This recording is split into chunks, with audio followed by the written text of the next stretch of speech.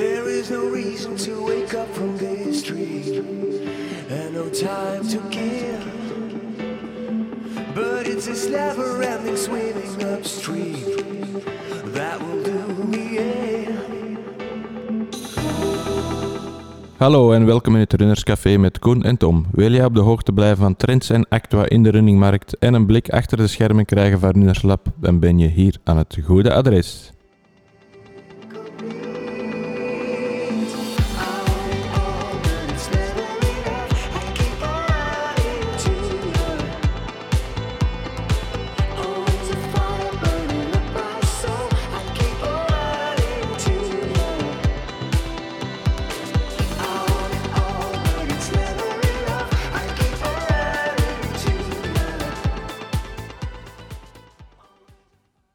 Hallo en welkom iedereen in alweer een volgende aflevering. Nog niet zo lang geleden zaten we bij Bashir en we hebben alweer leuke gasten, Koen.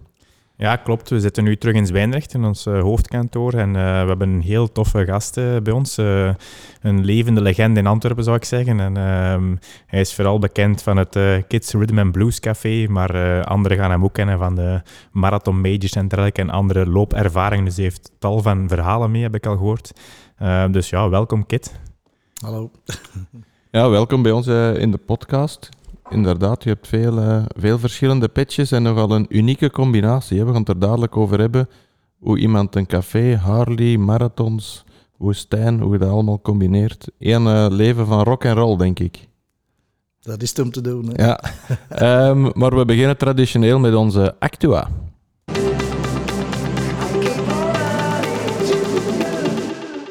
We blikken even terug op de actualiteit in de running- en atletiekmarkt van de afgelopen 2 weken. Kit, we hebben dat nu ook gevraagd. Is er u iets opgevallen de afgelopen 2 weken? Tja, voor mij is dat natuurlijk Karel Sabben. Hè. Zijn uitzonderlijke prestatie in de Barclays Marathons. Rondjes van 36 kilometer, ik het goed heb, maar die hoogtemeters die zijn toch wel echt... 18.000 hoogtemeters. Dat is 2 keer de Mount Everest, hè, had ik gelezen. Is ook zo natuurlijk.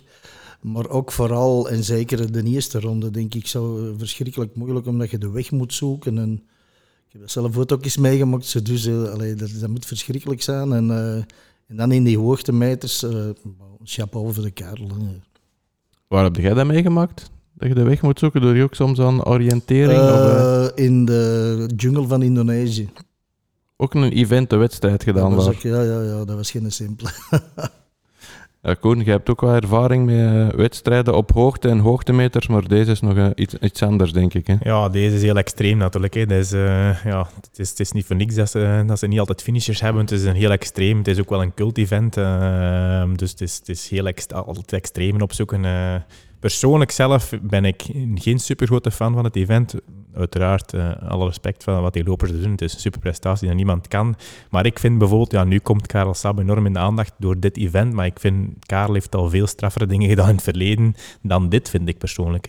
Hij is begonnen met de Coast to Coast in Nieuw-Zeeland. Was zijn eerste avontuur. Dat was dan nog wel een rustig begin, denk ik. Maar dan ging hij naar Pacific Crest, de Fast Known Time. Dus echt van de grens van Mexico tot de grens van Canada. Dat was ons een zotte prestatie. Dan in 2018 de Appalachian Trail. Aan de andere kant van Amerika ook nog eens terug van de grens tot grens. En van het strafste vond ik wat hij gedaan heeft, is in 2021 de Via Alpina. Dan heeft hij echt in 30 dagen de bekende parcours door de Alpen eigenlijk afgegaan. Dus dat was 30 dagen, 2600 kilometer en 140.000 hoogtemeters. En elke dag 2 marathons, dus dat is echt zot. Hè. Die heeft een enorme capaciteit om lang te blijven lopen, om te blijven kunnen lopen. Ik denk dat het ook een enorme mentale capaciteit is, want niet alleen de fysieke, maar ook het mentale is van Karel echt, is fenomenaal echt. Hè. Dus ik denk dat echt, Dus hij komt nu pas in de aandacht met die, of nu pas echt in de brede aandacht van de Barclay Marathons, maar ik vind dat eigenlijk persoonlijk, dat hij al veel straffere dingen heeft gedaan dan dit. Wanneer wegneemt dat dit ook uiteraard heel extreem is en dingen is. Maar... Want hij zelf minimaliseert een beetje de fysieke eigenschappen. Las ik in zijn interviews nadien. Hij spreekt vooral over mentale moeilijkheid en ook de capaciteit van je lichaam om de calorieën te kunnen blijven binnennemen en te verwerken. Hè? Maar ik denk dat dat ook zo is. Dat is ook terecht. Hè. Ik denk dat het is uiteraard een extreem fysieke ervaring of een fysieke inspanning, maar het is denk ik vooral het mentale. Hè. Je gaat over de nacht, je slaapt niet, je moet maar blijven gaan. Je ziet geen einde, je weet niet waar het eindigt. Het is echt... Ja, of zeker zo'n meerdaagse, zo 30 dagen lopen. Je kan zich voorstellen om 30 dagen door de Alpen te gaan lopen, dag in, dag uit, om toch telkens... Die voeten zijn kapot waarschijnlijk van het lopen, je benen willen niet meer en je moet toch elke ochtend of elk moment terug je opladen. Die heeft een mentale capaciteit dat niet normaal is, denk ik. Dus dat is voor weinig. Wat is uw meest extreme uitdaging die je hebt tot een goed einde of aan begonnen? Ik heb er al een paar gedaan, hè, maar een ondervinding weet ik. Hè, wij allemaal verzuren. Hè, en Karel Sabbe, die verzuurt volgens mij niet. Die acid is bij hem, die is er gewoon niet, denk ik. Hè. Maar natuurlijk, als je extreme dingen doet, ultralopen of zo, dat is altijd een enorme... je kop moet gewoon daarop gezet worden. Maar wat hij doet, dat is bovenmenselijk eigenlijk. Hè. Dus, want je hebt een beetje connectie met Karel, want je hebt ook allebei de marathon du Sables gelopen, dus misschien op een andere tijdspanne of een ander niveau, maar het is allebei de inspanning die telt. Dus je hebt ook al eens je gewaagd aan het extreme in de woestijn. Het is dat, hè. En zeker de eerste keer is dat een heel moeilijke opdracht. Je weet gewoon niet waar dat gaat beginnen en je hebt die zware rugzak bij en dat schuurt en dat doet. Je voeten gaan helemaal kapot. Hè. De meeste mensen kennen Marathon de Sables van de docu van Tom Waas natuurlijk. Mm-hmm. Maar het is effectief ook enorm. Je moet elke dag terug... Het moeilijkste van de dag is morgens als je blijnen verzorgd hebt van je voeten terug in je schoenen te krijgen. Daar begint het mee. Die zijn helemaal opgezwollen van de warmte. Dus dat is een godganse dag afzien. Hè. De vierde dag eentje van 86 kilometer. Je moet blijven gaan. En je denkt maar aan één ding. Ik moet en zal naar die finish gaan. Dus ik kan me eigenlijk echt heel goed voorstellen wat zo'n Karel Sabbe... Dat was een van de tips die je meegaf om aan de tocht te starten en schoenen mee te nemen van 1 of 2 maatjes groter. Voor na een paar dagen inderdaad de zwelling in de voeten. Ja, als je dan iets te nipt vertrekt, dan ben je gegarandeerd blijnen. Ja, maar sowieso, want die blijnen die zijn er. Hè. En zeker in de woestijn, hè, dat is nog erger, want zand dat wordt een beetje gelijk glas. Hè. En de laatste keer in de woestijn heb ik het zand gelukkig uit mijn schoenen. Ik had echt zo'n goeie geters, ook speciaal laten stikken en zo, maar toch zwellen uw voeten op. En, ik heb altijd schoenen aan die een beetje groter zijn, maar als uw voeten opzwellen, je moet ze erin krijgen. Hè. En dat is toch elke keer wel een kunst morgens. Oké, daar gaan we het dadelijk verder over hebben. Koen, je hebt ook een actueel moment meegebracht. Ja, ik heb misschien een minder impressionant actua, maar iets wat mij opgevallen was de overwinning van Helen Obiri in de New York halve marathon in 1 uur en 7:21, wat op zich niet mega speciaal is.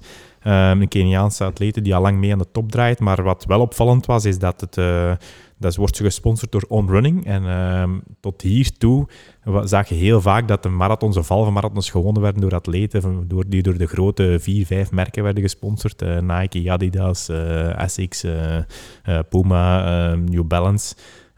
Maar echt een ander merk die daar, een kleiner Zwitsermerk, oké, het is geen klein Zwitsermerk niet meer, maar ze bouwen aan de weg richting de top, maar ja, het is toch niet evident om daar als klein merk een aantal van die topatleten te kunnen strikken en dan ook overwinningen te behalen, want dan moet natuurlijk ook het goede materiaal hebben om die overwinningen te kunnen behalen. En daarvoor was het mij vooral opgevallen, die New York halve marathon winst van Helen Obiri, dat voor het eerst echt een groot event was op on-running eigenlijk. In de triathlon hadden ze al een aantal mooie overwinningen gehaald, onder andere in Hawaii. Maar in de echte runningwereld, in de running scene met Keniaanse, Ethiopische lopers nog niet echt. Dus dat is toch wel een eerste stap, denk ik. En wat mij er ook wat opgevallen in die wedstrijd was de 4e plaats van de Nederlandse Diana van S. Voor veel mensen misschien nog onbekend, ook al heeft ze al heel veel volgers op Instagram. Maar ze had, denk ik, ze heeft een aantal weken geleden in Schoorl nog een Nederlands record op 10 kilometer gelopen in 30:29. Wat heel sterk is als dame natuurlijk, als dame van de lage landen, laat het zo zeggen. En was nu terug bevestiging van haar goede prestatie door een halve marathon als 4e New York te eindigen in 1 uur en 10. Dus Dus ook in de lage landen, op lange afstand, zoals vorige podcast al gezegd, beginnen we toch echt wel te groeien in die prestaties op die lange afstand. Dus dat is wel knap. Ja, klopt, absoluut. Ja, en zelf heb ik gekozen voor Dick Fosbury, die ons helaas heeft verlaten, is overleden op 78-jarige leeftijd. Een van de weinige personen, denk ik, die echt een element in atletiek, we kunnen niet echt over elementen spreken, maar een techniek, discipline, naar hem vernoemd heeft gekregen. De Fosbury Flop, iedereen kent het wel, de nieuwe, of nu niet meer nieuw, maar toen nieuwe revolutionaire techniek in het hoogspringen. Is Olympisch kampioen geworden in 1968 met een sprong van 2,24 meter. Ik ging gisteren eens opzoeken. Ik dacht, nieuwe techniek. Die man zal er een 10, 20, 30 centimeter bij het wereldrecord gedaan hebben met zijn nieuwe revolutionaire techniek. Maar heeft dus nooit het wereldrecord gehad.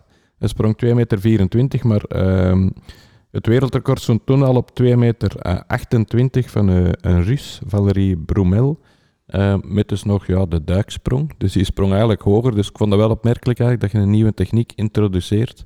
Maar dat ze eigenlijk al op dat moment hoger sprongen met een andere techniek. Dus, maar hij zal er toch zelf heel sterk in geloofd hebben. En wat ook nog straf is bij dat hoogspringen, het wereldrecord daar staat al sinds 1993. Sotomayor, hè?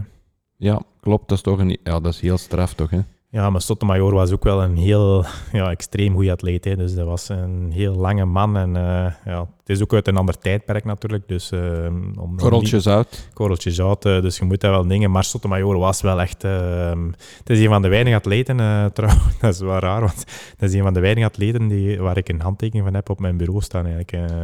Ooit is, toen ik heel jong was, op een event, denk een buitenlands event zelf, mijn vader...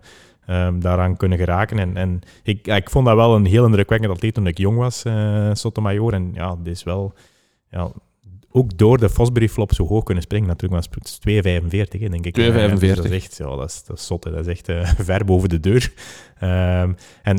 Dick Fosbury heeft wel... Oké, hij heeft nooit dat wereldrecord gehad, wel het Olympisch goud natuurlijk, maar hij heeft wel zijn discipline voor altijd veranderd. Hè, want klopt. Iedereen springt nu zoals Dick Fosbury in die tijd geïntroduceerd heeft. Dus door zijn techniek is wel het record 20 centimeter verhoogd geraakt natuurlijk, want anders hadden ze nooit dat record zo hoog kunnen brengen, denk ik. Dus. Maar het is een... ik vind het super... zelf een superleuke discipline om naar te kijken, hoogspringen. Het komt zeker niet veel in de aandacht, behalve met die Hellebout toen, met Olympisch goud, maar het is een super knappe technische discipline om naar te kijken. En we hebben sinds kort er ook een goede Belg op TK een medaille gehaald. Dus ik denk wel dat we daar misschien terug meer in de aandacht komt, de discipline. Maar Dick Fosbury heeft ze sowieso voor altijd veranderd. Ja, klopt. Tot daar onze actua. Ik denk dat we stilaan over kunnen naar onze Road to Paris. Ja.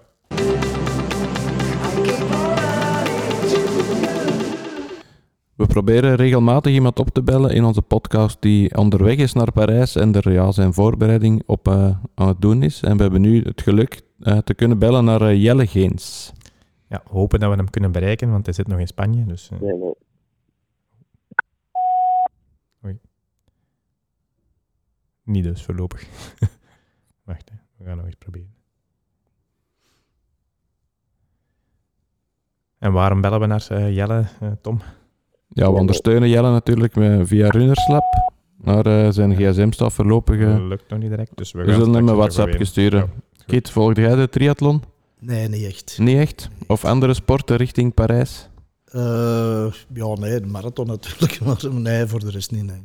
En voor het eerst kunnen... Ik heb in Parijs wel gelopen al, ja.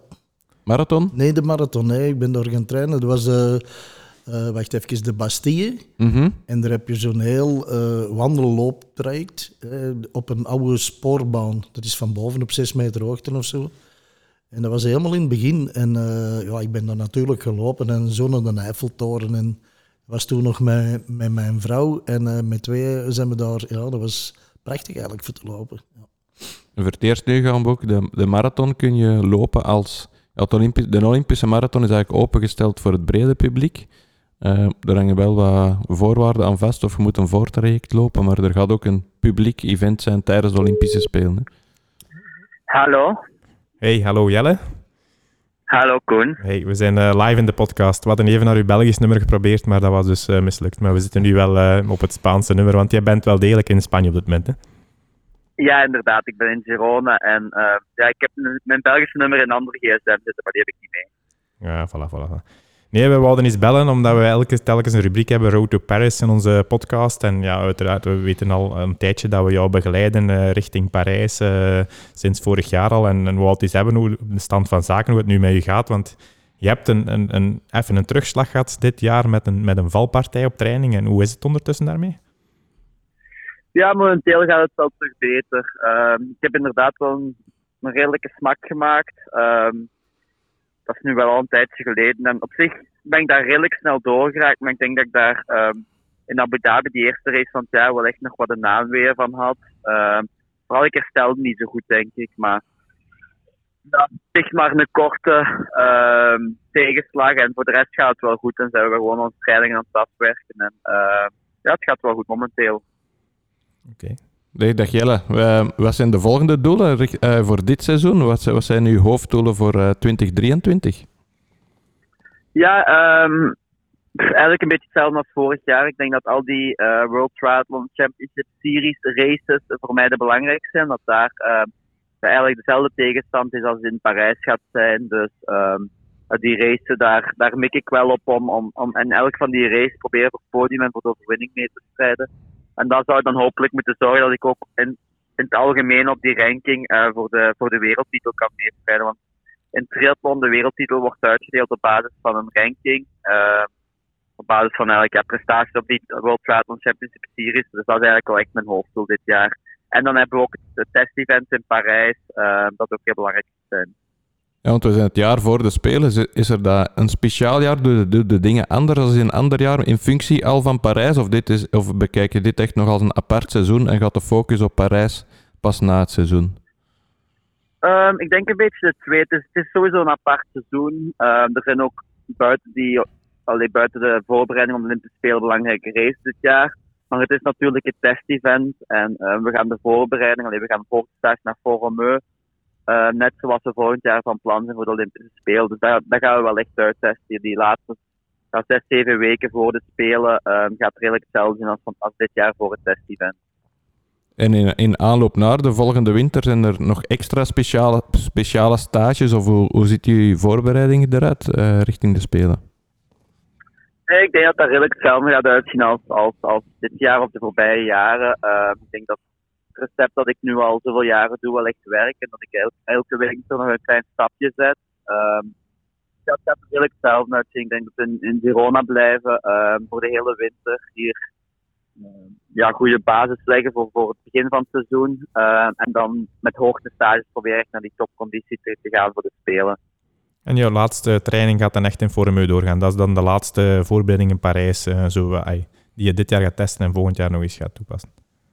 Ja, inderdaad. Want dit jaar gaan we eigenlijk voor het test-event 2 keer hoogtestage naar Forum. En ik veronderstel dat volgend jaar ook het geval is. Maar inderdaad, die tweede hoogtestage gaat echt wel in functie van de Olympische Spelen zijn. En we moeten nog zien hoeveel dagen we juist op voorhand naar beneden gaan. Want dat wordt allemaal dit jaar wel uitgetest. En dan zien we ook of het werkt of niet, zoals met de Spelen, met het test-event in Tokio, merkten we eigenlijk dat we daar te laat waren om vooral toen met de hitte. En dan op de Spelen was het plan dan ook anders te doen. Dus het kan zijn dat er nog al aan bijgevuld wordt, maar dat is eigenlijk het plan om het nu uit te testen. Ja, iedereen herinnert zich nu u natuurlijk op de vorige Olympische Spelen op een manier die je liever anders had gezien. Gaat dat in Parijs nog spelen, denkt u in uw hoofd? Gaat dat nog een extra drive zijn om daar de openstaande rekening met de Spelen te vereffenen? Ik heb wel echt het gevoel dat ik nog een openstaande rekening heb met de Spelen. Omdat ook mijn Olympische Spelen in Rio was niet zoals ik wou. En dan uiteraard vorige Olympische Spelen in Tokio was uiteraard een heel tegenslag met die COVID-besmetting net ervoor. Dus er gaat wel zeker mijn extra drive geven, maar het is niet dat ik daar nog dagelijks aan denk of zo. Ik ben nu gewoon wel met de toekomst bezig en dat in het verleden. Maar misschien dat me dat wel dat extra percentje geeft op wedstrijddag. Ja, en naast de individuele deelname hebben we natuurlijk ook de Belgian Hammers met de serieuze medaillekandidaten. Hoe loopt dat? Hebben jullie veel contact onderling? Loopt die voorbereiding ook deels samen of is dat vooral individueel? Ja, dat is vooral individueel wel. We horen elkaar sowieso wel. Ik denk alleen gewoon dat we eigenlijk allemaal wel goede vrienden zijn ook. Ik zie Maarten van der Riel hier ook zo goed als dagelijks in het zwembad. Maar ik denk, ja, het plan voor die relay is dat iedereen individueel zo sterk mogelijk moet zijn. Dan hebben we ons beste ploeg voor de relay ook. Ja, het vooral nu belangrijk is dat Maarten terug gezond geraakt en terug zijn topvorm te pakken heeft. Maar dat ziet er wel goed uit momenteel. Dat we alle 4 nog een klein stapje zetten en dan hebben we zeker wel medaillekans in Parijs, denk ik. Ja. Want jullie zitten altijd in Girona, of waar eigenlijk de keuze voor Girona? Of hoe zijn jullie daar terechtgekomen? Ja, voor COVID eigenlijk reisden we met onze groep heel veel. En dan zaten we de eerste paar maanden van het jaar meer in Fuerteventura. Dan gingen we meer naar Mallorca. Dus dan reisden we echt heel veel. En hadden we niet echt per se één basisplaats waar we verbleven. En dan eigenlijk in 2021, het jaar dat het einde van 2020, het jaar dat er terug wat races begonnen te komen, wouden wij meer één vaste stek. En Vincent Louis van onze groep, die had hier al een huis. Dus zijn Maarten en ik hier toen afgekomen om op een trainingskamp te doen eigenlijk, voor een wereldbeker in Valencia, dat hier niet ver vandaan is. En sindsdien zijn we weer eigenlijk gebleven en hebben na een maand iets permanent gezocht om... Dat heb ik een jaar met Maarten van Riel samengehuurd en ja, nu zit het weer nog altijd. En eigenlijk is het gewoon, ik denk een combinatie van het is hier heel goed om te trainen, het is hier mooi weer, maar ook het stadje of het dorpje heeft ook wel nog iets en het is ook wel gewoon leuk om hier te wonen, buiten de trainingen. En vlakbij Vormeu.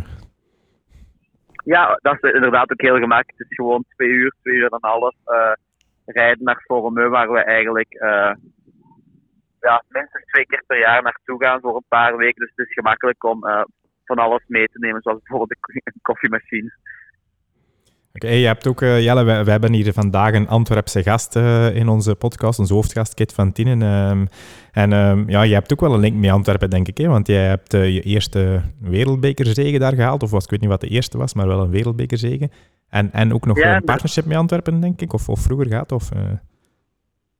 Vroeger gehad, inderdaad. Maar ik zou nog altijd misschien wel als een van mijn mooiste overwinningen aanschouwen, die wereldbeker in Antwerpen. Dat de eerste keer was eigenlijk dat er terug een wereldbeker in België was. Er stond toen echt wel veel volk langs de kant. En ik heb toen in een ultieme sprint, ik dacht eigenlijk dat ik tweede ging worden, maar dan uiteindelijk, mede door het publiek, denk ik toch nog die Nieuw-Zeelanders kunnen inhalen. En dan om die eerste wereldbeker terug in België te kunnen winnen, dat was wel echt een heel plezant gevoel. En je hebt ook al te kennen gegeven op na de Spelen nog wel eens te willen mikken op de langere afstand. Er komt nu terug, Ironman komt terug naar België. Is dat iets waar je dan op lange termijn ook wel naar uitkijkt? Ja, zeker en vast. Ik denk dat ik na Parijs meer en meer voornamelijk in het begin halves ga integreren in mijn wedstrijdprogramma. En ik denk dan nog wel de combinatie te maken met de Olympische afstand, om nog die keuze open te houden wat ik juist wil doen. Maar het is wel zeker iets dat mij meer en meer begint te interesseren. Als je mij 5-6 jaar geleden vroeg, dan zei ik waarschijnlijk dat ik nooit een halve of een volledige zou doen. Maar ik heb ondertussen al een halve gedaan. Dat was heel plezant. En ik denk dat ik daar ook wel potentieel voor heb om daar echt goed in te zijn. Dus dat wil ik zeker wel proberen. En ik weet nog niet voor de volledige Ironman. Maar ja, inderdaad, nu dan met de halve, de 70.3 in Knok, denk ik dat het is. Dat is wel leuk dat er terug in België is. En, moest het na Parijs nog in en daar zijn, dan doe ik het zeker mee. Oké. Misschien nog iets verder, want bij u is ook alles ontstaan uit de liefde voor het lopen. We kennen u vroeger nog vanuit atletiek. We hebben het hier al in de podcast gehad over extreme loopprestaties. Is dat iets dat u ook nog ziet doen in de toekomst? Terug back to basics naar het lopen? Of gaat dat vooral de triathlon blijven? Het is wel echt een droom van mij om op de piste een snelle 5 en een 10 te lopen. Maar momenteel is het echt moeilijk te integreren, want ik daar toch wel wat speciaal training voor nodig heb. En ik denk dat ik over een paar jaar daar ook te oud voor ga zijn om daar echt nog mee op toe te leggen. Dus ik veronderstel dat er niet echt van gaat komen, maar ik sluit zeker niet om na mijn triathlon carrière uit om wat trailruns of zo van die dingen te doen. Want ja, ik denk lopen is nog altijd wel de sport waar ik het meeste plezier uit haal en wat ik wel echt gewoon super plezant vind. Oké, heel fijn om te horen. Nog een afrondend vraagje. Hoe ziet de rest van de dag er nog uit? Of hoe ziet een standaard dag van Jelle Geens eruit in Girona? Ja, momenteel is onze donderdag eigenlijk een beetje onze rustigere dag. Dus ik heb net 5,5 kilometer gezwommen. En nu ga ik een koffie gaan drinken en gaan ontbijten. En dan loop ik straks nog 1 uur en een kwartier. En dan zit mijn donderdag er alweer op. Dat is een rustdag. 5 kilometer zwemmen en een looptraining. Dus normaal is standaard 3 trainingen waarschijnlijk. Ja, 3 à 4 normaal gezien. Oké. Jelle, veel succes richting Parijs. We gaan u zeker blijven volgen en nog wel eens bellen in onze podcast, denk ik, Koen. Ja, of eens laten overkomen nog eens. Jelle, als je nog eens in België bent, dan kom je nog eens live in de podcast. Goed, bedankt alleszins, Jelle, en veel succes nog. Tot binnenkort. Dankjewel, mannen. Jo, dag. Nice. Ja, blijft iets om naar uit te kijken. Hè? Jelle, die openstaande rekening met te spelen. Wij open mij mee. Ja, wij hopen zeker met hem mee en gaan waarschijnlijk ook wel supporteren voor hem daar ter plaatse. Dus ja, dat wordt een unieke dag of een uniek moment, denk ik. En ja, alles moet meezitten natuurlijk. Hè. Het is een zware discipline en heel veel concurrentie. Dus ja, het zal sowieso alle puzzelstukjes zullen moeten samenvallen om die dag echt een medaille te pakken. Dus, maar ja, hij staat er goed voor dus, en heeft nog even tijd om alles op puntjes te zetten. Hè. Klopt, dan kunnen we overgaan naar onze volgende rubriek, de Runnerslab Insight.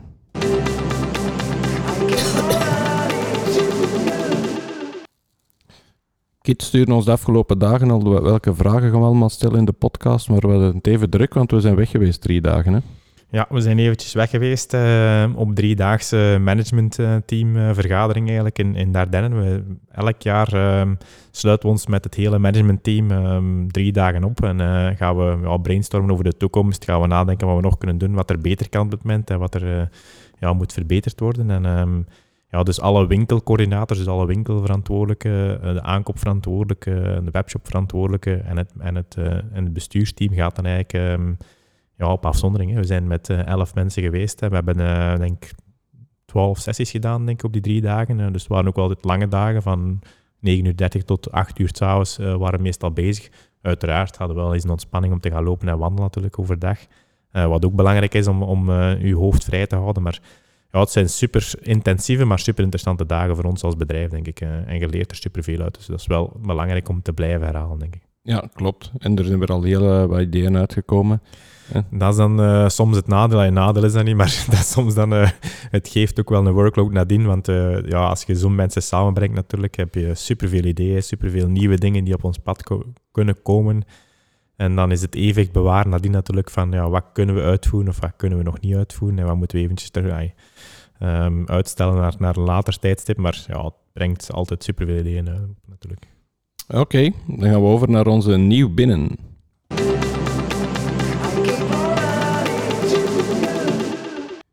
Nieuw binnen de afgelopen 2 weken, de Garmin Forerunner 265. Ik las op onze webshop een horloge voor echte dataliefhebbers. Ja, dat zijn ze wel allemaal tegenwoordig allemaal wel, die horloges, want het geeft superveel data, het geeft superveel dingen weer van uw slaap, uw registratie door in de dag, al uw tijdtrainingen uiteraard. Dus het is weer al een nieuw toestel, weer al een verbetering in verlichting, in batterijduur van Garmin. Dus ja, er is enorm veel op de markt en Garmin is veruit marktleider in de horloges en de GPS-horloges uiteraard, bij ons toch. En ik denk ook wereldwijd wel gezien, echt als je puur naar de running of sport GPS-horloges kijkt. En het zijn super toffe toestellen natuurlijk. Ik denk, dit toestel is tussen de instapmodellen en de high-end Phoenixen van deze wereld. Het zit er eigenlijk tussen een verkoopprijs van €499. Dus het heeft wel een degelijke prijs, maar het heeft wel enorm veel functies waar je echt oneindige dingen mee kunt doen. Kit, ben jij een dataliefhebber of ik associeer je eerder met lopen op gevoel? Ja, dus lopen op gevoel. Nee, ik heb een Suunto. Ik heb die jaren geleden hier gekocht trouwens. En die hebben ze toen ingesteld hier, maar nu is die weer helemaal uit de haak. En ik krijg dat maar niet klaar en ik word er knettergek van. Ik heb zo'n tijdje geleden zo'n 86-inch tv gekocht en ik had tegen hun gezegd, je gaat die helemaal installeren dat ik niks moet doen of je neemt hem terug mee. En ze hebben dat natuurlijk gedaan en zalig, maar Ja, en eigenlijk als ik ermee loop, want op de wedstrijden doe je dat natuurlijk wel, maar bij mij is dat eigenlijk alleen maar voor in de oog hoe snel dat ik aan het lopen ben. En in mijn geval is dat niet echt snel, maar toch dat ik een klein beetje in de gaten kan houden wat ik aan het doen ben. Maar hartslag bijvoorbeeld, nee. En ik weet ook wel, je moet dat soms in de oog houden, maar ik loop altijd tussen de 140 en de 145 op de marathons. En op de fitness kan je ook altijd, je zet je handen zo en je kan zien wat je hartslag doet. En die is nog altijd normaal. Dus probeer er niet op te flippen op die dingen. Nee. En we zullen de link naar u leggen natuurlijk. Je zegt, ik loop niet snel, maar ik denk, je loopt wel veel. Hoe is Kit van Thienen ooit begonnen met lopen? Ja, nee, dat is zo'n verhaal dat gebeurde op 1 januari. Ik had vroeger, je hebt oudjaarsavond en dan, ik was dan altijd zelf discjockey in de kids. En op 1 januari deed ik dan eigenlijk een feest voor degenen die op oudjaarsavond niet konden komen. En toen werd er nog heel veel champagne verkocht, zelfs in een rock'n'roll kroeg. En Laurent Perrier Rosé was dat dan vooral. En ik gaf toen ieder jaar de 1 januari een champagne fuif. Zat helemaal boomvol muzikanten, horeca-mensen en vrienden van mij, mijn naaste vrienden. En wij dronken heel veel champagne. En ik zei toen, ik ben het kotsme, ik rookte toen 2 pakjes sigaretten per dag. Hè? En ik wil gewoon stoppen met roken. Maar ik had wel een beetje voorbereiding gedaan met een boek van Alan Carr te lezen. Hè? Hoe stop je met roken? En ik moest nog 1 bladzijde lezen. Hè? En ik zeg, ik ga nu stoppen. Ik heb die laatste bladzijde even nog snel gelezen. En we zaten met 7 bij elkaar, 's nachts, ik denk om 5 uur of zo nog. Allemaal goed zat. En ik zei met 7, ik ga stoppen. En ze zeiden allemaal, wij stoppen met jou mee. En ik vroeg aan mijn barman, zo'n pint van Guinness, doe die vol water en op mijn pakje sigaretten erin. Die heeft zo 3 weken gestaan of zo. Het zag helemaal bruin van dat water. Maar ik heb vanaf toen geen trek meer gedaan. Maar ik zei toen, ik ga oftewel de marathon van New York lopen of ik ga naar de Himalaya, naar de Mount Everest. Het is 1 van de 2. Maar ik ga nooit geen trek meer doen. En het is dus New York geworden. Ik ben dus beginnen trainen voor New York en zo is heel dat verhaal begonnen eigenlijk. Dus dag op dag, moment op moment gestopt. Ja, ik heb nooit geen trek meer gedaan en sindsdien ben ik echt addict geworden in lopen. En die andere mensen die toen aan de tafel zaten? Ze zijn nog allemaal aan het sporen. Jene met karakter. En hoe oud was je toen? Dat weet ik niet meer, maar het was in 2005. Oké.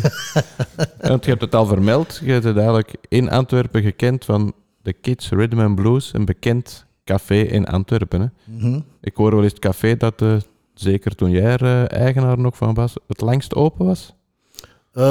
Ja, ondertussen, dat is een beetje met corona gekomen natuurlijk, hebben we een klein beetje de structuur veranderd, maar bij mij was het echt heel veel tot 8 uur 's morgens open en van 's middags, elke keer om 12 uur. En in de week was het toch ook gemakkelijk 5, 6 uur, 7 uur 's morgens. Daar heeft ik iets altijd bekend voor gestaan. Dan is corona gekomen, was ook een beetje de moment, want toen is er toch wel veel veranderd. En nu, de zaterdag, ik speel tot 4:15. Maar dat is echt 4:15, niet 20 na of zo. 4:15 stop ik achter die discobar en om 6 uur is iedereen buiten. Dan worden de mensen stilletjes aan naar buiten begeleid. En dat lukt. En in de week zal het meestal 2 uur zijn of 3 uur of zoiets. Kan nog wel eens een uurtje later, maar ja.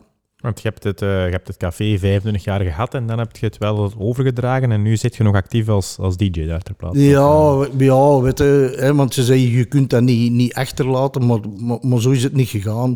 Ik heb het café al 25 jaar verkocht, was ook een beetje gepland, omdat ik zoveel andere dingen doe. Maar ik woon erboven, er is ook mijn bureau, mijn organisatiebureau. En diegene die van mij gekocht heeft, want ik heb zomaar niet verkocht. Hè. Er zijn veel mensen bij mij geweest dat ik dacht, nee, dat gaan we niet doen. Ik heb ook nooit geen reclame gemaakt van ik ga een café verkopen of zo. En die van mij overgenomen heeft, Baptiste, dat is ondertussen een van mijn beste vrienden geworden. En zo is dat eigenlijk blijven leven, dat Baptiste, Kit, we doen het met 2. Hè. Hij is natuurlijk wel de zaakvoerder. Hè. Ik heb mijn aandelen 100% verkocht. Maar ik doe er elke zaterdag nog de discobar, bijvoorbeeld. Elke donderdag, zoals vandaag, doe ik een live band. Meestal blues gerelateerd. Blues of roots, of dat kan country zijn, dat kan rockabilly zijn, maar dat doe ik nog allemaal. En bijvoorbeeld binnenkort is het 28 jaar Kids. Dus dat doe ik ook, die programmatie ervan. En dat blijft wel leven en met een aanmaak er onder de muren. Het is mooi dat je het niet loslaten. Dat is misschien dan te negatief gezien, want ik denk gewoon, je wilt je passie verder zetten en je wilt ermee verder aan werken. Dus ik denk dat het alleen maar mooi is om dat te zien, denk ik. Hè. Dus, ja, het is dat wat je zegt, die passie die blijft leven en ik wil me eigenlijk zo weinig mogelijk bemoeien, want dat is ook niet goed. Hè. Baptiste is nu de patron en ik doe gewoon mijn job. Maar toch, als ik achter die diskenbar sta, dan je zet continu de portier mee in de gaten en touwen. En als er iets is, een klein brandje, dat direct opgelost. Dus dat baas zijn blijft toch altijd een beetje in uw kop zitten. En ik kan niet gewoon door DJ zijn en alleen maar DJ zijn. Snap je? Dat is toch... maar goed, ik denk dat het alleen maar positief is. Ja. Het is natuurlijk een inspirerend verhaal. Je beslist om te stoppen met roken. Ik ga de marathon lopen. Als er mensen zijn die hetzelfde idee hebben, ja... Er is natuurlijk een hele weg tussen het moment van dat te zeggen en effectief die marathon te lopen. Hoe heb je dat aangepakt? Ja, aangepakt. Ik wist begot niet hoe ik dat moest gaan aanpakken, maar ik heb vroeger heel veel gevechtsporten gedaan.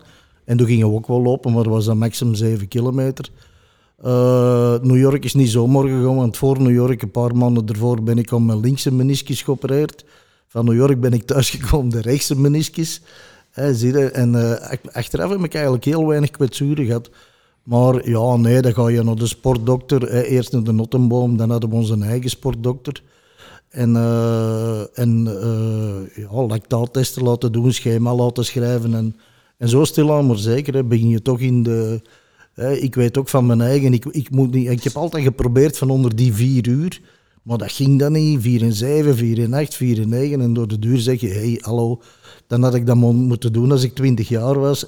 Ik hou van lopen, ik hou van lange afstand lopen, van ultralopen, maar uw metabolisme verandert, alles verandert. Ik ben ook altijd een grote struise mens geweest. Als ik morgen 60 kilo weeg, dan is er iets aan de hand. Hè. Ik bedoel. Dus daar moet allemaal geen illusies over nemen. En ik geniet van hetgeen dat ik doe. En ik heb dan... wat ik zie in een marathonclub bijvoorbeeld, je hebt mensen die echt maar onder die 3 uur gaan, maar je hebt er ook anderen. Hè. Voor ons is het een beleving, een recreatieve beleving, zou ik maar zeggen. En hoeveel marathons staan er ondertussen op de teller? 58 internationale. Ja. 58 internationale. Ja, dat had er natuurlijk meer geweest als er geen corona geweest was. Hè. Want bijvoorbeeld, ik heb New York 11 keer gelopen en dan is corona gekomen en New York een paar keer moeten overslagen. En nu, spijtig genoeg, is deze jaar er ook geen New York, want we moeten de licenties terug aanvragen. Dus ik heb altijd gezegd, ik wil New York 15 keer lopen. Ik heb Chicago ook 11 keer gedaan. Ik wil Chicago 15 keer lopen. Stockholm wil ik nog een paar keer. Ik heb die ook 8 keer gedaan. Ik bedoel, ja, dat blijft kriebelen. En er is nog wat af te vinken. Er is nog wat af te vinken, ja. Toch van de World Majors zeker. Ja. Want je bent dan zelf beginnen lopen, veel marathons, maar ondertussen heb je ook je eigen marathonclub. Want je vond, er was een gebrek aan begeleiding. Of sommige mensen samenbrengen in die clubs, of wat was het doel dan? Ja, natuurlijk. Je weet goed genoeg, marathonlopers is toch een beetje een ander. Marathonloper, ultraloper, trailers. Je hebt er verschillende klassen in. En ik dacht, er is geen marathonclub in Antwerpen. Hè. Er zijn veel clubs en alle respect ervoor, maar een echte marathonclub niet. En ik wil het dan ook een beetje anders doen dan de anderen. En ik had ook wel gehoord, daar is dat. Ten eerste aansluiten bij de federatie. En ik ben dan direct aangesloten bij Sporta, waar dat ik nu al heel veel jaren ook in het bestuur zit. En zo is dat stilletjes aan allemaal gegroeid. En dan in het begin deden we ook trainingen. Maar marathonlopers, de ene loopt tegen 9 per uur, de andere tegen 15. Dat is allemaal zo moeilijk. En dan ondertussen kwamen de internetclubs eigenlijk op. Running Friends, Running Crew, weet ik. Er zijn er veel van die mogelijkheden genoeg voor mij groepen mee gaan te lopen. Ook in verschillende klassen. En dan hebben wij ons echt in al die jaren echt gespecialiseerd in de World Marathon Majors. Dat was onze core business. Ik ben dan zelf altijd tourleader geweest bij BCD. En de mensen die bij mij in de club kwamen, die hadden een gegarandeerde startbewijzen van de World Marathon Majors. En dat is altijd het grote doel geweest. Maar natuurlijk ook 1 keer per jaar een buitenlandse stage, een Mont Ventoux bijvoorbeeld. Of 1 keer per jaar doen we een clubmarathon. We hebben al overal gezeten. Moskou, ik ben blij dat we dat al gedaan hebben, want nu is dat niet direct een optie, denk ik, als Belgische club. Maar dit jaar gaan we naar Edinburgh in Schotland. En je probeert het op een andere manier, die club, te streamen eigenlijk. En die club is dus nog altijd heel actief en er is nog altijd veel. Ja, en dat is ook nooit de bedoeling geweest van een supergrote club te worden. We hebben natuurlijk ook geen jeugdwerking of zo. Hè. We zijn puur een marathonclub. En heel veel van de mensen die bij mij in de club, want die komen ook van overal. Hè. Ik heb er van Sint-Niklaas, maar ook vanuit de Limburg en zo. Die zijn dikwijls nog aangesloten bij een lokaal loopclubje of zo. Maar ja, het gaat vooral over die buitenlandse marathons. En natuurlijk, ondertussen in al die jaren, hè, want wij zitten nu ongeveer altijd met 50 leden, lopende leden. Maar er zijn dan ook partners bij die gaan mee naar die reizen. En we maken er altijd een plezante ding van. Plus in de club hebben we zo'n paar mensen die zo'n beetje, we worden ook afvis zoals ik. En die lopen dan de Sabelen en van die rare toestanden. En nu zijn we binnenkort weer met 3 weg. En dat krijg je dan ook in zo'n club. Hè, dat je toch, dat is niet dat je groepjes gaat vormen, want dat is niet de bedoeling. Maar toch, de ene doet graag dat, de ander doet graag dat. En zo lopen mensen samen en dat is plezant. En moeten het muziekliefhebbers zijn? Want de club noemt Rhythm and Blues Marathon Club, denk je? Of niet? Nee, de Rhythm and Run. Rhythm and Run, oké, ja. Nee, Okay. Maar dat is zo, ja, dat zijn ook zo van die dingen die blijven plakken aan Kit van Thienen natuurlijk. Ja. Hè. Zo, Kids Rhythm and Blues Café, iedereen zegt in Antwerpen, de kids, we zitten in de kids, hè, we gaan naar de kids. Zolang dat ze maar niet zeggen, we zitten in de kit, hè, want dat heb ik niet zo graag. Maar vroeger ook Rhythm and Blues Festival. Hè. Ja. En dan waarom dan niet de Rhythm and Run Marathonclub? Dan blijven in diezelfde... Het is natuurlijk iets anders, maar die muziek die blijft ook altijd mee hangen. Hè. En ik probeer ook dikwijls dingen te doen waar dat dan toch die muziek bij hoort. Hè. Ook bij het lopen natuurlijk. Als we naar Chicago gaan, we denken dat ik daar doe. Die mensen die met mij nu mee naar Chicago gaan, ik zit er s'avonds met te eten de dag van de marathon in de House of Blues natuurlijk. En 's maandags gaan we naar de jam van Buddy Guy op de Wabash. Ja, dat doe ik natuurlijk. Hè, zie je. Vroeger in New York was het zelfs in de 42e straat was B.B. King's. Dan ging ik met die mensen naar B.B. King. Je moet de mensen ook blues leren. En voilà, zie je, Rhythm and Run Marathonclub. Allee, ik bedoel, ja, het is wel samenhangend. Je doet die marathons en op een gegeven moment begint dat dan toch te kriebelen van we gaan nog verder, we gaan voor het ultralopen. Welke uitdagingen heb je daarin gedaan en wat zijn zo de mooiste ervaringen die je daarin hebt gehad? Luister, dat ultralopen is niet zomaar gekomen. Hè. Dat komt als je mij dan kent van uit een lang verleden. Dan, ik heb vroeger 17 jaar stellingbouw gedaan, waarvan veel jaren als werfleider.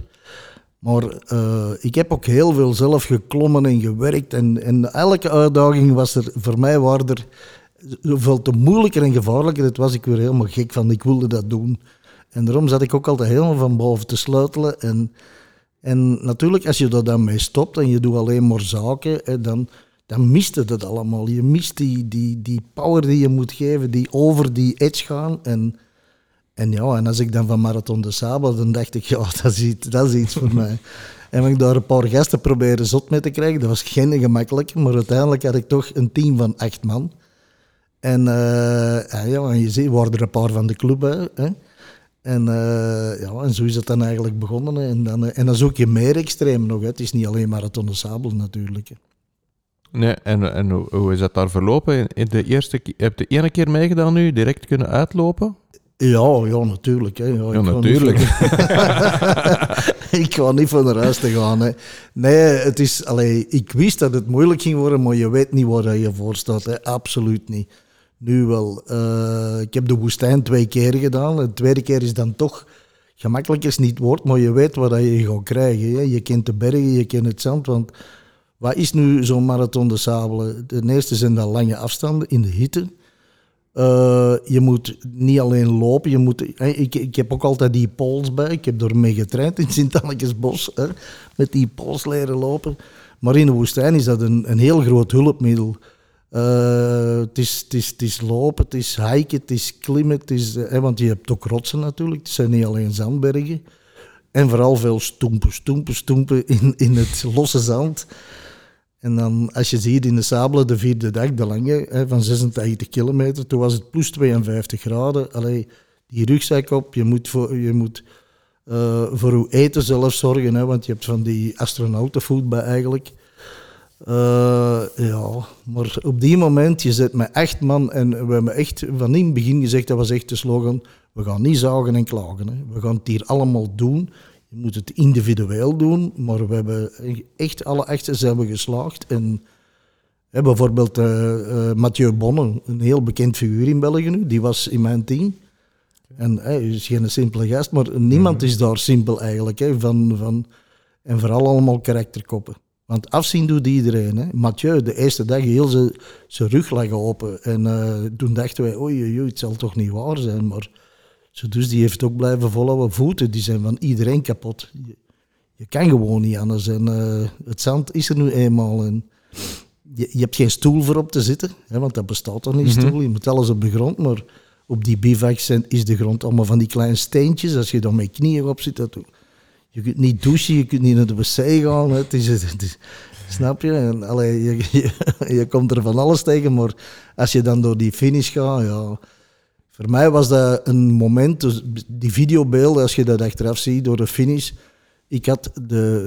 Mijn vrouw was nog niet lang overleden en die had eigenlijk niet zo graag dat ik naar de Sables ging. En ik had dus die trouwringen rond mijn nek hangen, maar ik had speciaal zo een lederen nestel gaan kopen voor dat dubbel vast te maken. Omdat ik dacht dat ketting is gebrekt, dan zeg ik dat kwijt, dan word ik helemaal zot. Maar dan kom je over die finish en dan heb je die ringen zo van, dan de tranen lopen dan over. Dat zijn toch van die momenten dat je nooit vergeet en dat je zegt van godverdomme, ik ben mijn karakter toch nog niet kwijt. En dat geeft een mens een goed gevoel, weet je. En, ja. Je zei het niet kwijt, want je zei daarnet al, het kriebelt om toch nog eens terug te gaan. Ja, verleden jaar hebben we nog eens in de woestijn gezeten en dan, heel tof, hè, want pas op, het is altijd een enorme goede sfeer en het zijn allemaal mensen die afzien, hè. En dan, maar nu is het genoeg geweest. Nu, dan zeg je, het is genoeg geweest. Maar nu ook, hè, dan een klein beetje later, dan denk je, wat gaat het plan voor 2023 zijn? Oké, we gaan in Edinburgh, Chicago doen, Zuid-Afrika, de Big Five, want dat is ook zo'n extreme marathon. Zo van, Honolulu, dat wil ik ook al lang doen. Voilà, hè. Ik ben Honolulu helemaal aan het uitwerken. We zijn nu met 5 man ondertussen. Maar, en dan denk je, verdoemen. Zou ik toch nog inschrijven voor 2023 voor toch nog de woestijn te doen? Ik kan het nu niet doen dit jaar, maar het kriebelt. Ja, ik denk dat ik het toch nog eens ga doen. Ja. Straf Koen, hoe dat lopen toch het leven zo kan domineren en het blijft een grote passie. Dat is mooi om te horen. Hè? Ja, dat is superleuk om te horen. En het is ook vooral omdat Kit komt uit een heel andere wereld dan de klassieke lopers. Hè. Dus de meesten komen van dag op dag van zijn extreme levensstijl, die het soms nog doet, maar naar het lopen, dat is schitterend om te zien. En die verhalen vooral is prachtig, hè, want het is inderdaad voor iedereen emotioneel om zo'n wedstrijd te beëindigen. Al is het maar voor sommigen een 10 kilometer of een halve marathon. Maar als je jezelf kunt, je prestatie kunt verbeteren of vooral je grenzen kunt verleggen, dat is voor iedereen natuurlijk emotioneel als het lukt natuurlijk. En dat is natuurlijk een supermooi verhaal natuurlijk. Het is natuurlijk ook altijd de eerste vraag van de pers aan mij van hoe kun je nu rock and roll combineren met sport? Want dan zeg ik, sport is goed voor je, rock and roll ook natuurlijk, maar je moet de goede balans zien te vinden, hè. En ook, het is niet zo alleen maar lopen, het zijn verhalen. Hè. Daarom, ik wil er echt meer mee gaan doen. Bijvoorbeeld de Mount Everest. De hoogste marathon ter wereld, als je er zo over nadenkt, dan denk je, dat kan toch niet? Maar jawel, dat kan wel. Hè. Het is ook 12 dagen afzien, 12 dagen klimmen. Je gaat helemaal naar boven op basecamp. Op 5364. Je kan er niet ademen. Dat begint al vanaf 3500, dat je moeilijker en moeilijker krijgt. Maar toch, als je dan uiteindelijk ook weer van op basecamp, de start van de marathon en je finisht, ja, dat is zalig. Hè. Dat verhaal dat blijft heel je leven in je kop spoken. Hè. Dat is, dan zeg je, nee, ik wil toch nog iets anders doen. Ik wil toch nog... Want er zijn nog heel veel mooie dingen, hè, zeker in die extreme. Maar, ja. Plus, je moet ook niet vergeten, hè, je wordt ouder, alles verandert. En zolang dat je gezond blijft, kun je dat blijven doen. Als je morgen of zwaar kwetsuur, dan is het afgelopen. Hè. Dat weet ik ook wel natuurlijk. Hè. Want had je dan nooit, je hebt beginnen lopen toen je echt nog heel actief was in het café. Hoe combineer je dat? Want je bent tot 's nachts 5, 6 uur wakker en dan heb je toch een aantal uur slaap nodig en dan ging het café al terug open. Wanneer ging je dat lopen? Of? Ja, dat is tussendoor, alles tussendoor. Maar eigenlijk is dat nog zo. Hè. Ik heb nu geen café meer, maar ik heb niet minder werk. Hè. Ik doe van alles en nog wat. En nu ook, je moet je eigen forceren. Het moeilijkste is altijd, doe die sportkleren aan en vertrekt. En ik leg ze in de badkamer altijd klaar, voordat ik kan slapen, dat je erop gefocust wordt. En dan, plus, je moet het plezant maken. Hè. Bij mij is de ene dag lopen, andere dag fitness. Lopen, fitness, zo. Of is het nu echt slecht weer? Godverdomme, dan ga je gewoon naar de fitness en dan doe je Sanderdags. Zie je? Je moet het proberen voor je eigen plezant te maken. Maar één ding is zeker, de maanden, als je binnen 3 maanden niet hebt, zoals de Big Five bijvoorbeeld. Ik heb al gezien, er is een stuk bij van 3 kilometer helemaal op het laatste van de marathon, maar 45%. Nee. 45%, dat is veel. Hè? Zo, dus dan denk ik, godverdomme, dan komt maar dichter en dichter en dichter. Zo, dus je moet je eigen focussen van, ik moet zien, want je moet wel naar boven. Hè? En, snap je? Dus, maar het is effectief niet een evidente combinatie, dat klopt wel. Ja. Zijn er mensen uit die sector die een voorbeeld gevolgd hebben? Sorry. Dat is niets. Ik kan nu niet direct iemand opnoemen. Nee. Hè? Nou, het blijft een uniek figuur. Ja. Als je nu één doel nog moet uitkiezen. Je hebt al gezegd, 15 keer die marathon, 15 keer die, maar nog één specialeke dat je zou willen doen. Heb je iets in gedachten? Ja, natuurlijk. Antarctica. Antarctica. Ja, okay. Ja, ik heb op de Noordpool gelopen. Ik zou zo graag Antarctica doen. Maar Antarctica is geweldig duur. Hè? Dat moet je echt... Ik moet altijd sparen van op reis te gaan natuurlijk, zoals iedereen. Maar Antarctica moet je een beetje meer opzij leggen. Dat is gemakkelijk €25.000 voor naar Antarctica te gaan. Ja, dat is een dure bedoeling. En ook weer, ik heb een paar vrienden die het gedaan hebben. En toen dat ik op de Mount Everest zat, daar hadden we ook zo'n hechte klik. En er waren er ook een paar bij die Antarctica gedaan hadden. En godverdomme, en dan heb ik zoiets... Ja, dan wil ik lopen tussen en Antarctica, dat is de Zuidpool. Dat zijn, de toeschouwers daar, dat zijn pinguïns. Hè. En dat is de marathon? Noordpool, wat blieft? Het event is de marathon? Het is een marathon. Ja, oké. Ja, want op heel het Noordpoolgebied, dat zijn ijsberen. En dan werden we dan begeleid met quads, met geweren, niet voor die beesten dood te schieten, maar voor... Afstand te houden. Op afstand te houden, hè. En dat zal nu, in de Big Five is dat ongeveer hetzelfde. Maar op de Zuidpool, dat zijn pinguïns, hè. Daar moeten niet direct schrik van hebben. Dat is, En dat wordt jaarlijks georganiseerd, het event? Of dat wordt jaarlijks georganiseerd. Want dan vliegen van Ushuaia of zoiets zeker? Je kunt van op 2 plaatsen, maar het meeste is dingen in Ushuaia. Hè. Ja. Maar het heeft ook te maken met die boot, want die boot die gaat dan overal naartoe. En de prijs hangt ook een beetje af van welke kajuit dat je pakt. Dus van die dingen. Maar ik zie die mensen altijd op de beurs in Chicago en New York en iedere keer zeggen die, ja, Kit, wat denkt je? Ja, ik heb wel goesting natuurlijk. Ja, geef al een voorschotje, de rest mag je afbetalen, je kent het dan. Hè. Maar het komt er nog wel eens van. Komt ervan. Misschien moet ik dat op 24 doen. Ja, voilà. Een doelstelling zetten. Ja, oké. Misschien moeten we overgaan naar onze volgende rubriek, de Keep on Running.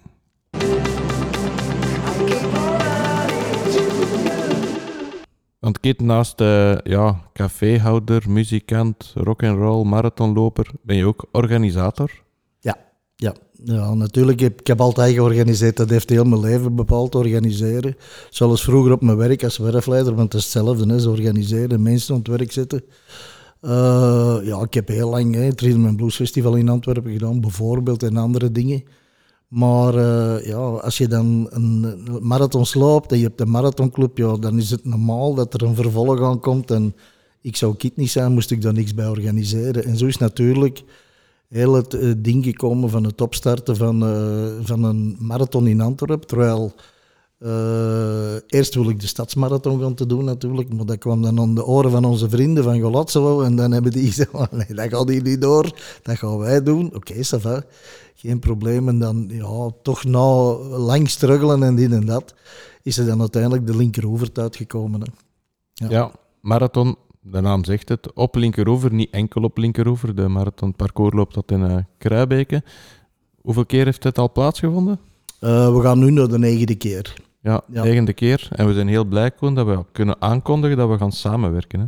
Ja, klopt. We hebben al een tijdje contact met Kit en het event. We zijn ook al jaren sponsor van het event. En sinds kort hebben we de koppen een beetje samengebracht en hebben gezegd van hoe kunnen we het event misschien toch nog een beetje nog wat gaan uitbreiden of een beetje gaan moderniseren misschien of een betere samenwerking gaan doorvoeren. En ja, we waren er vrij snel uit dat dat alleen maar een match kan zijn om te gaan samenwerken. En, vanaf nu is het valt onder de Keep on Running events, Linker Oevert. Dus we gaan dit jaar de eerste editie onder de Keep on Running vlag ook mee organiseren.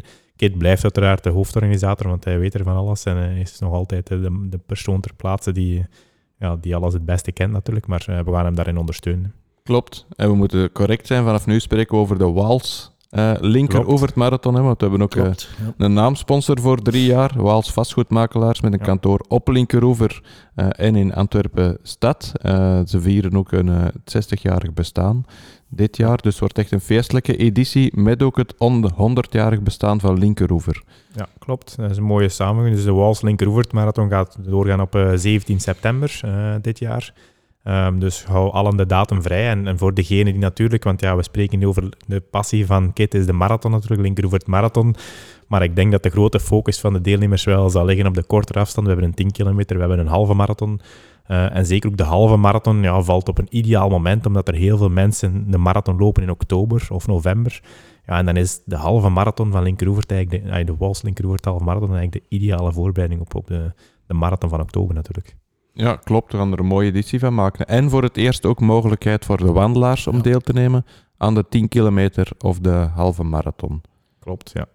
Het blijft toch een beetje uw kindje, hè, Kit? Ja, natuurlijk. Maar ik was 2 weken geleden in Duitsland en bij Pole Position. Ik ben er trouwens agent voor geworden in België. En die CEO die zegt tegen mij, ja Kit, ik vergelijk jou volledig met de race director van Zurich Marathon. Zeg je waarom? Die heeft ook zo'n hekel aan administratie. Ik zeg wel, ja, dat klopt. Ik ben echt zo'n mens van on the field en al dat gedoe allemaal met die... En ik hou echt wel van vergaderen en zo. En dat doe ik ook heel veel. Maar echt pure administratie en heel het gedoe daar rond. Ik word er knettergek van. En die vent van Zurich ook, die doet ook schijnbaar heel veel. Maar die heeft dan ook... zoals wij nu samenwerkingsakkoorden gecreëerd. En, maar dat was wel mooi dat hij dat zei toen. Nee, maar Linker Oever heeft... waarom Linker Oever? Je hebt de Stadsmarathon en je hebt de WALLS, Linker Oevert Marathon. Maar hier is echt een semi-natuurloop. En dat is van in het begin het ding geweest van de Schelde, het Riet, de skyline van Antwerpen. Dan met het parcours van de marathon te vergroten. Ze hebben dan tot in Kruibeke gegaan. Heel de groene zone van de polders van Kruibeke. Ja, dan krijg je een heel mooi parcours natuurlijk. En we hebben echt wel een parcours van met de stoffen, vind ik. Ja. En, en ook voor de halve marathon en de 10 kilometer. Ik denk ook de wandelaars. Het zijn heel mooie wandelingen. En daar hebben we toch wel een serieus pluspunt, denk ik. Ja. En misschien nog belangrijk om te vermelden, je bent niet de man van de data, maar wel de man van marathons. Het is voor u ook een erezaak, dat parcours, dat klopt op de centimeter. Ja, dat is dan ook nog zoiets, hè, want ik teken de parcours allemaal zelf uit, maar er is nog een groot verschil tussen uittekenen en echt te corrigeren tot een... En daarom ben ik al heel veel jaren met de marathon bij de Ames aangesloten.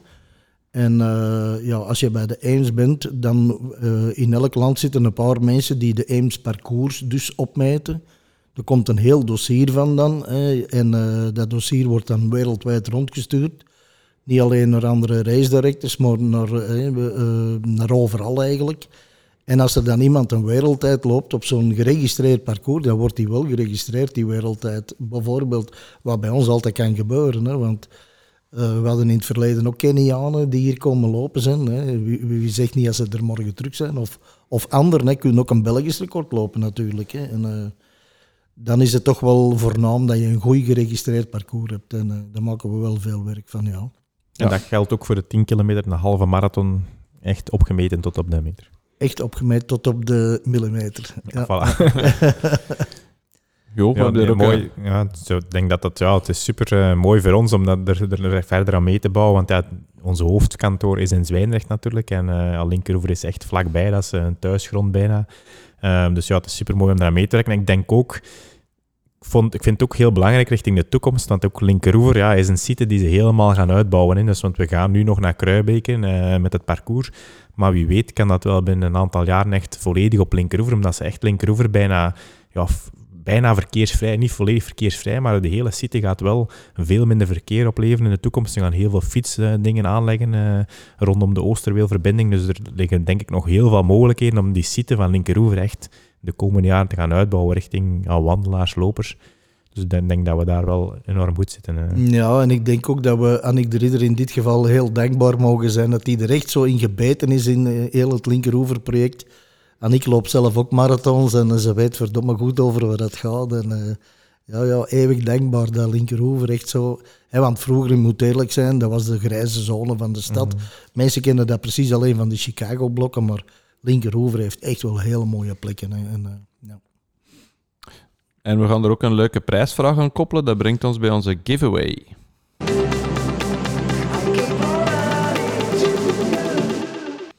Nog even terug naar 2 afleveringen geleden ondertussen al. Het gaat heel snel. Toen was Evie Gruijaert te gast bij ons. En zij had er een aantal leuke prijzen mee die we ook nu gaan wegschenken. Er waren heel wat prijzen. Dus er waren heel wat prijzen, dus we hebben veel mogen kiezen. We hebben er veel uit mogen kiezen, dus we gaan het even kort overlopen. Katrien Heremans die ontvangt het nieuwe boek van Evie, Start to Feel Great. Beatrice van Houten die ontvangt een Start to Run pakket. Er waren een aantal verschillende items en ook het boek. Sally de Smet die gaat ook een boek ontvangen van Evie. En Carrie-Anne mag het sport-BH-advies verwachten. Dus we gaan ze allemaal contacteren via Instagram en dan de afspraak maken om de prijzen in ontvangst te nemen. Oké, mooi. Mooie prijzen. En nu nieuwe aflevering, nieuwe giveaway. Ja, klopt. Nu gaan we uiteraard iets rond de WALLS Linker Oevert Marathon doen. Omdat we zijn net eigenlijk... Afgelopen weekend was het 100-jarige festiviteiten van Linker Oevert. Hebben we eigenlijk de event gelanceerd. En er zijn al een aantal inschrijvingen binnengelopen, maar we willen nu toch nog een oproep doen om wie zich nog snel als early bird registratie wilt meedoen, dan degene die zich de komende 2 weken, vanaf dat de podcast live gaat uiteraard, zich inschrijft voor de WALLS Linker Oevert, maakt kans op een heel mooi voedingspakket uit onze winkel. Dus we gaan dan echt een mooi marathonpakket samenstellen dat je al voeding kan testen op voorhand, of halve marathonpakket. Dat je kan op voorhand testen, waardoor je de juiste voeding aan de start kan komen. Ja, dus iedereen die ingeschreven is, voor de duidelijkheid, zowel 10 kilometer, halve en marathon, maakt kans op die mooie prijs. Hè? Klopt. Dus we hopen op veel deelnemers, Kit. Wat is zo de recordeditie geweest tot nu toe? Ja, we zaten rond de 1000 mensen. We kunnen alleen maar groeien nu natuurlijk. Hè. Ik denk ook wel dat het de bedoeling is. En zeker nu met samenwerking, keep on running. Wordt een mooie editie, daar ben ik van overtuigd. We gaan er een feesteditie van maken. Een feesteditie van maken, ja, zeker weten. Met muziek? Muziek is er altijd. Hè. Nee, maar dat is trouwens, want is er nooit... Je hebt dat Linker Oevert georganiseerd nog een paar dingen, maar is er nooit echt de ideeën gekomen van echt een muziekmarathon, of bestaat dat al? Of echt zo'n... Want ik heb ooit eens geweten dat de Rhythm Marathon dat bestond, en ik weet niet of het nu nog bestaat. Maar... Nee, dat was een beetje de bedoeling vroeger. In Amerika is dat begonnen, daar had je de rock-and-roll marathons. En de rock-and-roll marathons natuurlijk, vanaf het moment dat ik dat zei, dat moet ik ook hebben. Maar natuurlijk, dat kun je die naam niet gebruiken in België, want dat mag dat niet, dat was dan weer beschermd. Maar in die context ben ik indertijd toch wel begonnen van Massenhoven tot in Antwerpen. Eerst was dat heel leuk, want toen was het alleen nog halve marathon. En de finish was dan op de parking van Metropolis.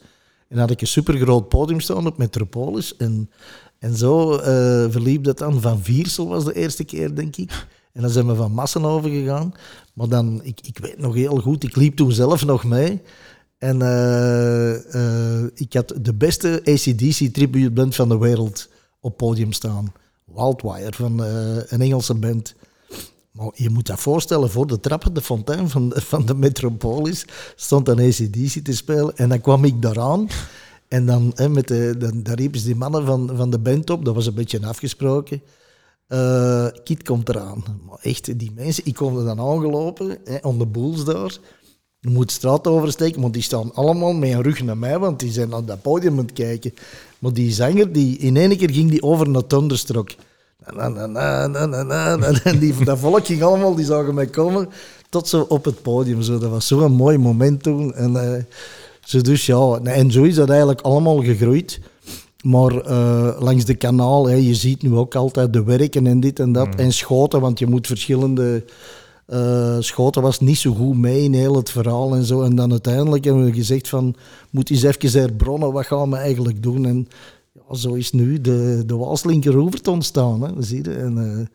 En dan, maar muziek is er altijd wel wat bij. Maar dat hoeft niet het elektronische altijd. Er is veel andere goede muziek ook. Hè. We hebben het toch altijd gedaan hebben. Dus ja, dat wordt weer uitkijken naar de volgende editie. Hè. Ja, we gaan stellen naar het einde van onze aflevering en dan hebben we traditioneel een aantal dilemma's voor onze gast.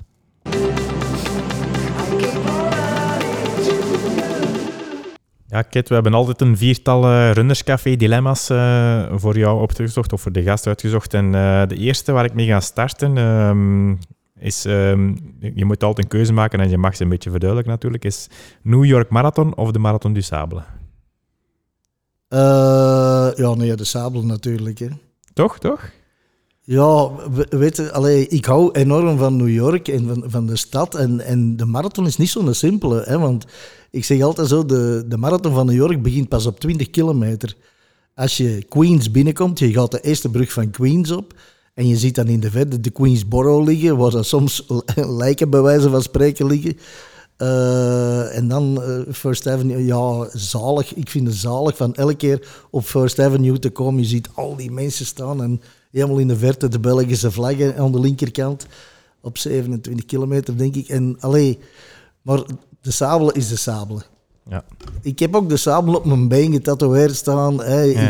Ik ga niet New York en ik ga ook niet de Mount Everest erop zetten. Terwijl dat was een droom in Indonesië, in de jungle. Dat was een droom. Ik kan zo'n hoop verhalen vertellen, maar de Sables blijft ook de Sables. Misschien ook die emotionele connectie die je dan had. Ook, ja, zeker weten. Zeker weten. Ja. Mag je niet te veel aan denken, want er komen de tranen in mijn ogen. Nee. Goed, de volgende. Herenthout of Antwerpen?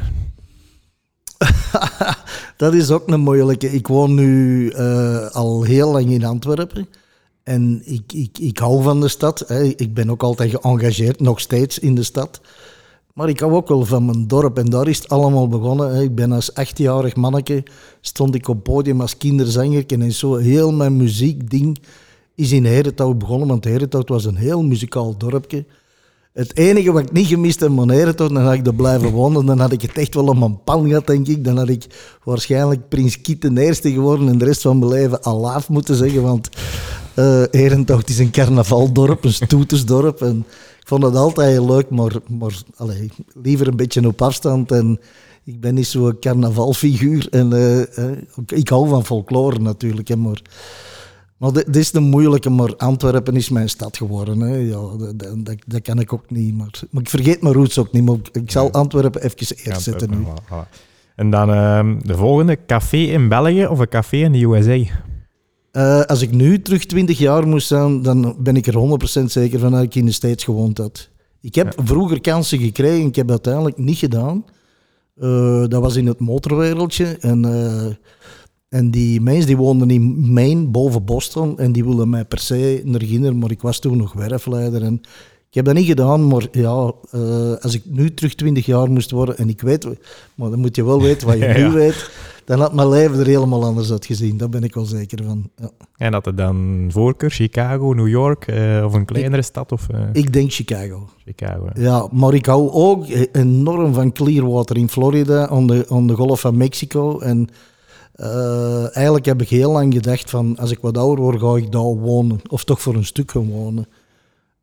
Als je er rond water zit, dan komen de dolfijnen een goeie dag zeggen. En, daar hou ik ook enorm van voor te lopen, schitterend daar. Maar nee, als ik bijvoorbeeld horeca, dan zou het wel Chicago geweest zijn. Omdat de muziekcultuur daar toch nog anders is dan... Ja, vooral. En in Amerika ook. De Verenigde Staten van Amerika. Elke staat heeft een andere cultuur en ik hou er wel van. De cultuur van Louisiana bijvoorbeeld is helemaal anders dan Chicago of New York. Maar Chicago is voor mij zo... Ja, Ja. een droom. Hè. Je bent er ook al veel geweest, dus je hebt er toch al wel kunnen beleven. Ja, ik ben er binnenkort terug, dus ja, voilà, I'm happy. Voilà. En dan de laatste. Lopen of plaatjes draaien? Ja, dat is een moeilijke natuurlijk. Hè. Dat zijn dilemma's. Hè. Ik doe allebei heel graag. Ik heb altijd gezegd, gisteren heb ik nog tegen iemand gezegd van godverdomme. Een vriend van mij, de Flosh, hij is op den Berg, heeft die het hoekje bekendste en beste café van IJst op den Berg. Al heel lang vrienden. En de Flosh was er gisteren nog eens en kit en dit en dat. En ik zeg, ja, en nog altijd achter die diskebaar. Ik zeg, ja, ik zet elke zaterdag het kot hier in brand, de 20's en 30's domineren. En ik zeg tegen Flosh van, godverdomme, hoe is dat nou mogelijk? Dat blijft duren, ik krijg dat elke week terug klaar. Terwijl ik een paar jaar geleden tegen hem gezegd had, ja, hey, zeg, ik wil niet de Neddy Wally van de rock'n'roll worden in Antwerpen, weet je? Hè, zo van, dat door een deur een beetje een klucht. Maar dat is niet, dat blijft gewoon steamen. En dat is een moeilijk ding. Lopen, ik blijf lopen zolang dat kan. Maar ik heb het er straks ook gezegd, als ik morgen een zwaar kwetsuur heb of zo, of je weet maar nooit, joh, dan stopt dat lopen. En plaatjes spelen zal ik nog heel lang kunnen blijven doen, denk ik. Ja, voilà. Mooie keuzes alleszins. Het waren geen gemakkelijke dilemma's deze keer. Nee. Nee, goed. Ik denk dat we inderdaad dan stilaan kunnen afronden. Ja, het was fantastisch om jullie hier te hebben. En we zullen de komende maanden nog veel contact hebben rond die events natuurlijk. Maar ik denk dat je heel wat luisteraars van Keep On Running geïnspireerd hebt met je atypische runningverhalen. Maar ik denk dat we hebben nog tijd genoeg, we zouden nog tijd genoeg hebben om te vullen met al die verhalen, denk ik. Misschien denk dat we in aanloop naar Linker Oevert kan het wel zijn. Ik zou nog één ding willen zeggen van de luisteraars toch in dit geval van het is allemaal van vlees en bloed. Hè. En ik ben niet het figuur, als ik misschien maar 60 kilo moest gewogen hebben, dan zouden mensen zo niet. Maar bij mij gaat het er, ik zeg altijd zo tegen iedereen, wat ik kan, dat moeten jullie ook kunnen. Dus sport is good for you en probeer het gewoon. En zie mij hier zitten. Ik ben een gast van 95 kilo of zoiets. Maar daarom, dat inspireert wel veel mensen, denk ik. Zo van, en zo is het ook. Als ik het kan, kunnen jullie het ook. Ja. Veel beter kunnen wij het niet verzinnen. Dus we gaan op deze woorden ook afsluiten. Merci, Kit, om tot hier te komen. Aan de luisteraars, bedankt om te luisteren. Tot binnen 2 weken en keep on running.